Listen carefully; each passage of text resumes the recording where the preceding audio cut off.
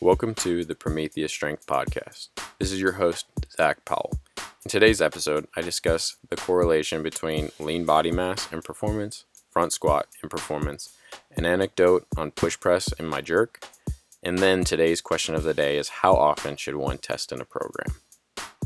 So the other day, I was reading this paper. The name of the paper was called Correlations of Anthropometric and Body Composition Variables with the Performance of Young Elite Weightlifters. I found it very interesting, and it's probably because I'm just having a recent obsession with lean body mass and its correlate to performance in the snatch and clean and jerk. But in this study, there was a very strong correlation between performance, the total performance, and lean body mass. And I there are definitely limitations, and I want to get into that, but I uh, I really am of the opinion that there's probably something there. So before I get into the what I think are the positives, I'll speak to the negatives. So the mean weight in this paper was 68.27 kilos, with a standard deviation of 20 kilos. So most people fell within 48 to 88 kilos. So these are relatively small, but I don't know what that. I mean, it seems like the average is probably lower than in senior weightlifters. Um, Lean body mass was at 52.6 plus or minus 12 kilos. And the clean and jerk record was 91. So these are pretty small. 91 with a plus or minus of 43. So relatively low compared to the world stage and senior lifters. But with that being said, these are high level lifters for their age. So going into that, it might be hard to pull some information from that specifically because in youth lifters, we don't hit puberty all at the same time. So some of those differences in performance could be independent of the lean body mass changes or total size. So what could be causing them to be larger could also be helping them perform better too. Um, so that is a possibility. I don't know that is you know always the case. I do think somewhat logically, the bigger you are, the stronger you can be, and therefore the faster you can be. And in terms of power metrics, so in performance of the snatch and clean and jerk, you can definitely outperform if the cross sectional area is larger. But I think there are limitations to this idea. Because, so in my last competition, I competed at 81 kilos. I might have been around 10 to 13% body fat. And let's just say on the low end, even if I was 10% body fat, I would still have, you know, 72 kilos of lean body mass. There's people like CJ who are lifting almost, you know, so 180, and my best clean and jerk is 146. He's getting into the 190s or approaching the 190s, and I have more lean body mass than he has weighed clean and jerking those. And so I don't know that there's a definite correlate between what their lean body mass is and performance, but I do think that there is something there. The reason that it's not always a one-to-one is because muscular attachments can be a factor, rate coding can be a factor, so how fast your muscles can produce force can be a factor. Um, Let me go back. I think something that a lot of people miss is, So chimpanzees have less muscle mass than humans, but they can produce a significantly amount more force than humans can. And a major factor of that is where their muscles attach to the bone. So all of our muscles just pull on bones. That's all they can do. On your elbow, let's just say for an elbow flexion, your bicep is attached relatively close to your elbow. If you were to move that even a couple inches forward, closer to your wrist, you could produce significantly more force on your elbow flexion than where it's at now. In chimpanzees, most of their muscular attachments are lower onto the moment arm or the lever arm, and they can produce more force with less cross-sectional area of their muscle. So, a lot of changes or individual differences between people are just that. Even small differences on a moment arm can create relatively big differences in performance. Another thing, CJ is much smaller too, and he's got, he's an incredible athlete. But let's just say somebody else who's lifting the same weight as him at the highest level or at a higher level, um, that is taller. The taller athlete is going to have to produce more work, or not produce, but complete more work to lift the same amount of weight, and that's an advantage, which is great. We want to take advantages, take advantage of our strengths. Um, so there are limitations, but in the individual, I do believe that trying to, or at least approaching maximum lean body mass for the weight class that fits the athlete is probably a good thing. So, because we do see at the highest level, higher levels of lean body mass tend to be correlated with higher levels of performance. I don't think you can look at yourself and say, okay, once I start adding more lean body mass on me, or if I have X amount of lean body mass, I will start performing at X total. But over one's career, I think there are going to be limitations to how well you can perform if you aren't trying to also increase lean body mass over the long term. Um, so the correlation in this study, where we can take good things, um, there were significant values to lean body mass in the snatch and the clean and jerk. So using the variables and the correlation coefficients here, lean body mass was significantly correlated with snatch and clean and jerk. In the snatch, it was 0.888, which is, pretty high level of correlation. So the p-value would be less than 0.001. And then in the clean and jerk, it was 0.885. So still hugely correlated. It was only beat out by one other thing, and that was lean body mass and front squat at 0.897. So that is a huge um, like correlation factors there. Like, with more lean body mass, they saw a higher total. It was not predictive, but very strongly correlated. So like I said, if somebody is struggling, they've been on well, I'll take myself for example. For the past 5 years, I've been training only weightlifting, like not so much peaking, but my maybe 2-3 movements in my entire week would be outside of a weightlifting program. So snatch pulls, clean pulls, front squats, back squats, and then the classic lifts and their variations.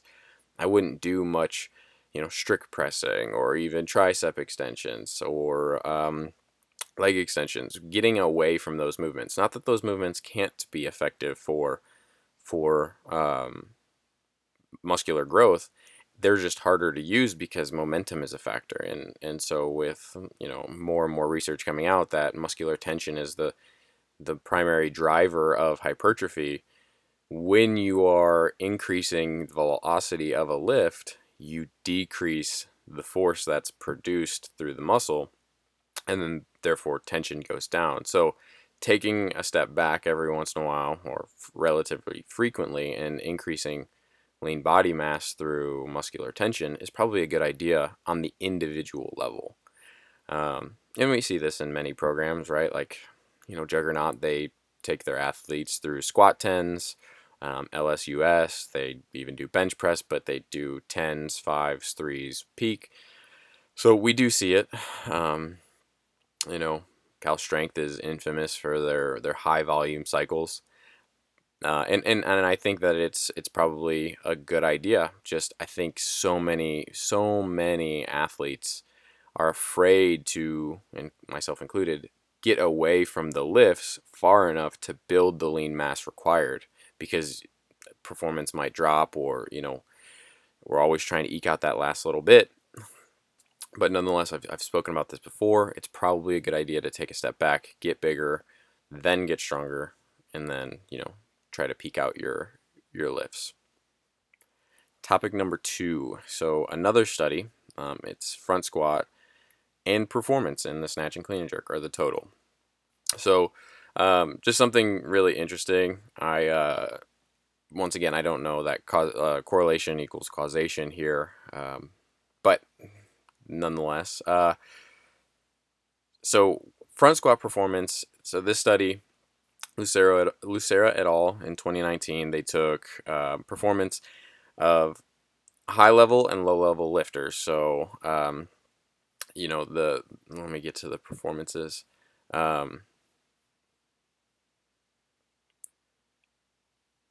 So the minimum back squat, or we'll go with front squat because I want to focus more on the front squat. But there were 71 lifters in that they took from. The minimum front squat was 90. So this is, it might be a decently strong female or a relatively low level front squat for a male, but the maximum front squat was 280 kilos. So that's a pretty pretty great front squat. And then for the performance, the totals were, the minimum was 130 kilos. So a very great total for a low level female. And then a 425. So we're talking about super heavyweight, or maybe the 109s now, at the highest level. So we're seeing incredible performances. So the correlation coefficients here, the R value for the snatch and clean and jerk compared to the front squat. So the total was a 0.93. So we're seeing huge correlations to what somebody is front squatting to their performance on the lifts. Once again, maybe training the snatch and clean and jerk allows your front squat to go up, or in conjunction. What I like about this, though, is that sometimes we neglect those things. So I know it, like, there's so many people we can see out there that they front squat 250 kilos, but they have this huge reserve of strength, but they can't seem to clean and jerk 150.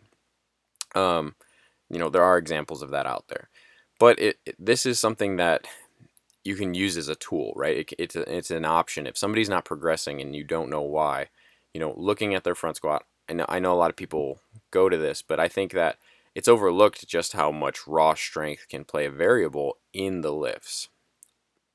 And I'm just playing devil's advocate for the people that, I know a lot of coaches already go here, but we're seeing such strong correlations. Like for the front squat and the clean and jerk, it's a 0.94 correlation. For the front squat and snatch, it's a 0.92, and then the total's 0.93. So we're seeing very strong correlations. Like even the percent of, like, in this study, 86% of the front squat equaled the clean and jerk. Now I don't like these like calculations where it should be 86%.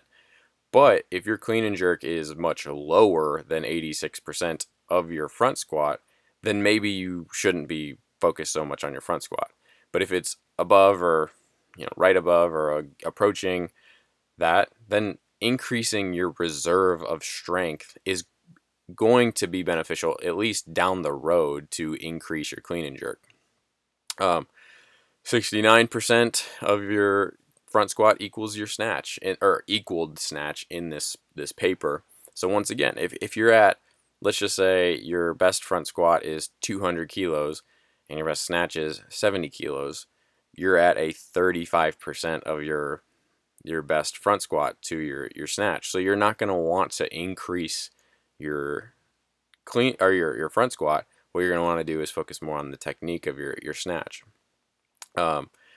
But even what I love about this study is that even at low versus high level, we still see a very strong correlation of front squat. Like the scatter plots of these studies are almost linear, just so they're so close to the trend line.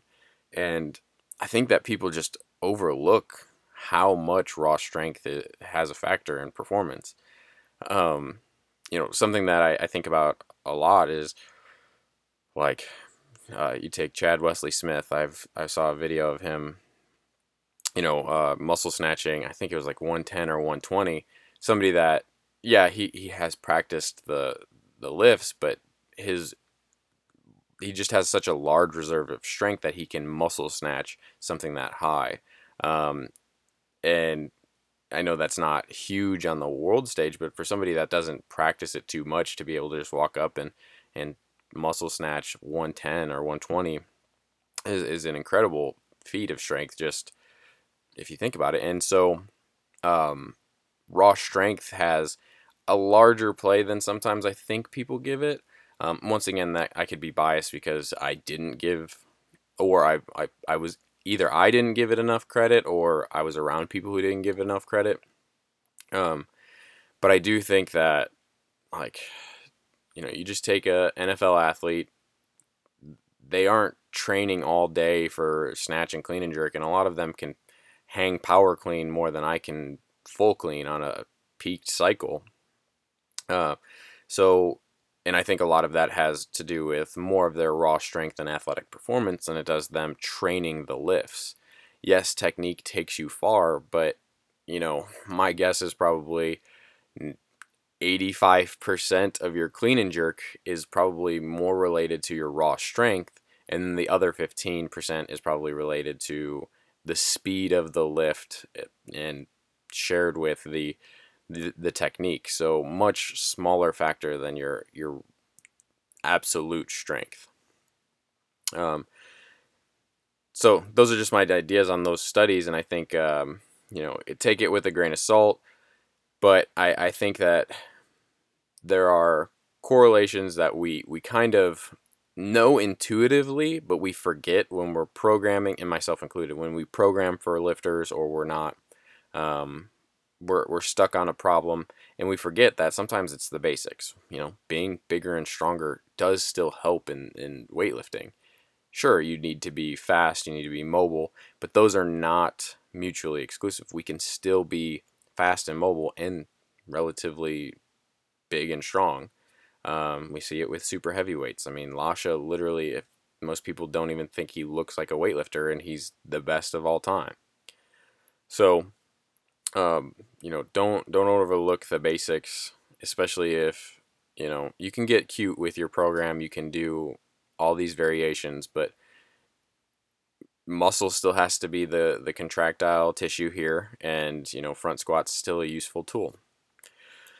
All right, now I want to get into my third topic, which is anecdotal. It's something that I definitely just saw in my own programming with myself and my athletes, and that I'm following the trend of correlations here. Now, I don't have a correlation coefficient, but this is with the push, press, and jerk.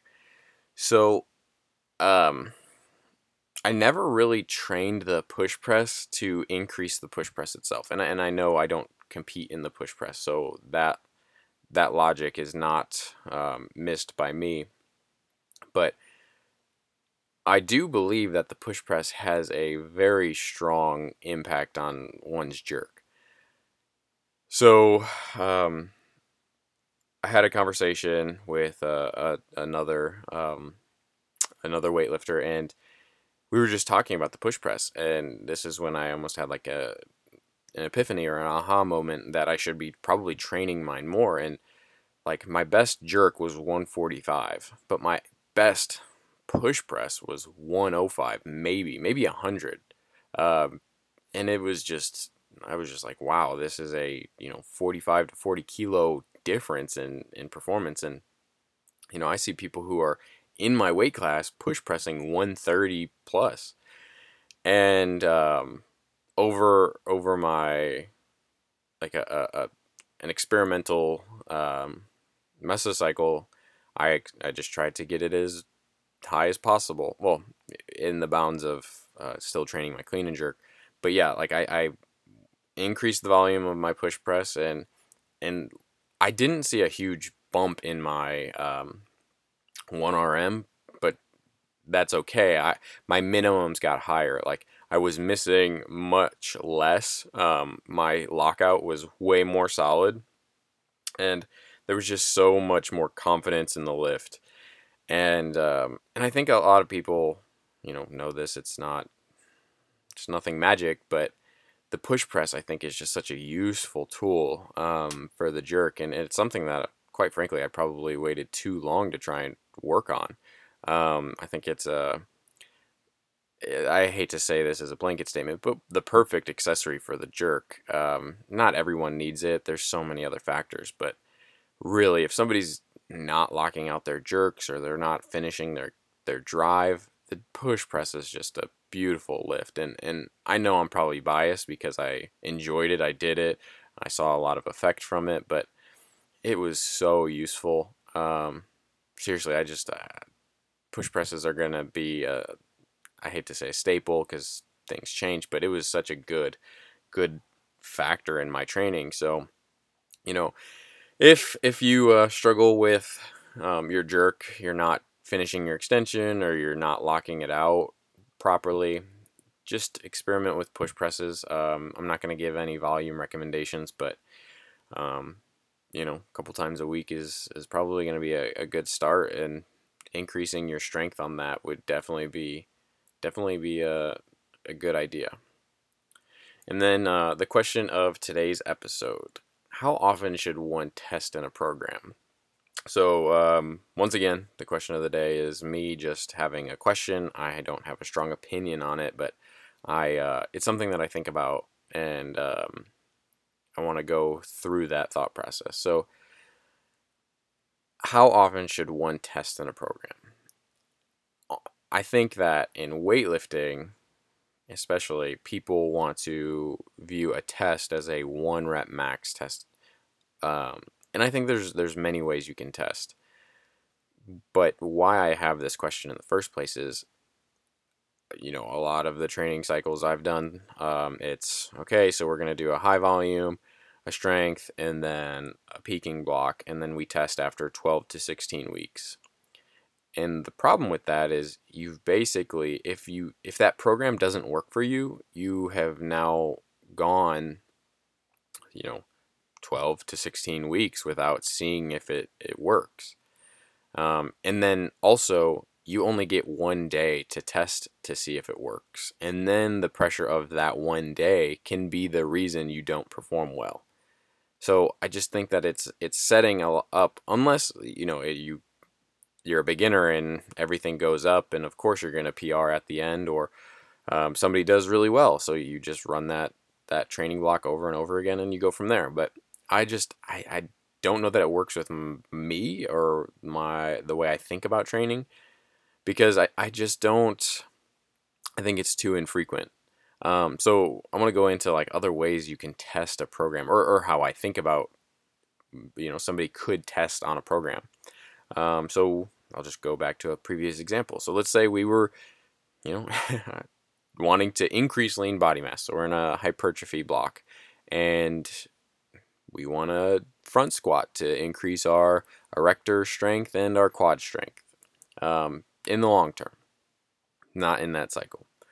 So let's just say we're doing eights in the front squat, and that's actually what I'm doing right now in my program.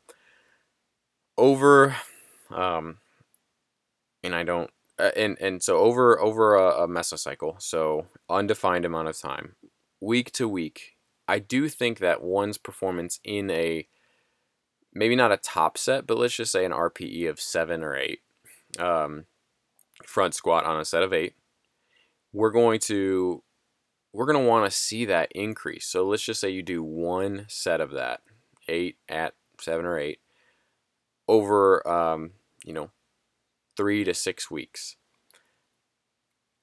I would expect to, as we're increasing lean body mass, one's performance should increase slightly over time, or at least the effort given to the same weight should go down. So first week you're doing 130, maybe the next week you're doing 133, and then the next week you're doing 135. Maybe you don't go to 137 on week 4, but 135 now went from an 8 to a 7. I would say that is a good test. That is a program that is effectively testing what it wants. And you don't need to do, because maybe during a hypertrophy block, your 1 rep max snatch goes down because you're not putting as much volume of your training towards that skill. But you are, if you're trying to increase lean body mass and the size of your quads and your front squat, the metric can be that, like a front squat of 8 at 8. So I think that you can test weekly, monthly, to get a good gauge of that program, of that, the effectiveness of what you're doing right now, way more than people give credit for. Let's just say you're in a power phase and you want to get your power clean up. You don't have to go to a 1 rep max. Maybe it's a double, right? Is the double, or here's another example of a test. Let's say you wanted to have step loading progression.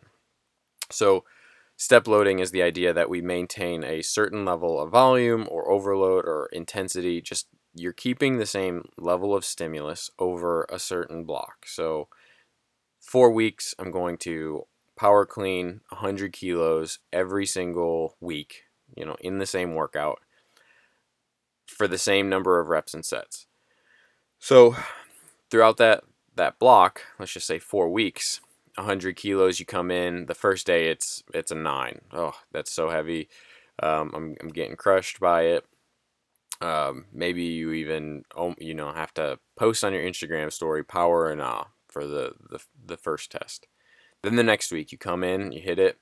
It's feeling good. It was tough, but it's a little bit better. So the RPE went from a 9, now it's an 8. And I get that RPE has limitations, but it required 90% effort. Now you're giving a little bit 80% effort.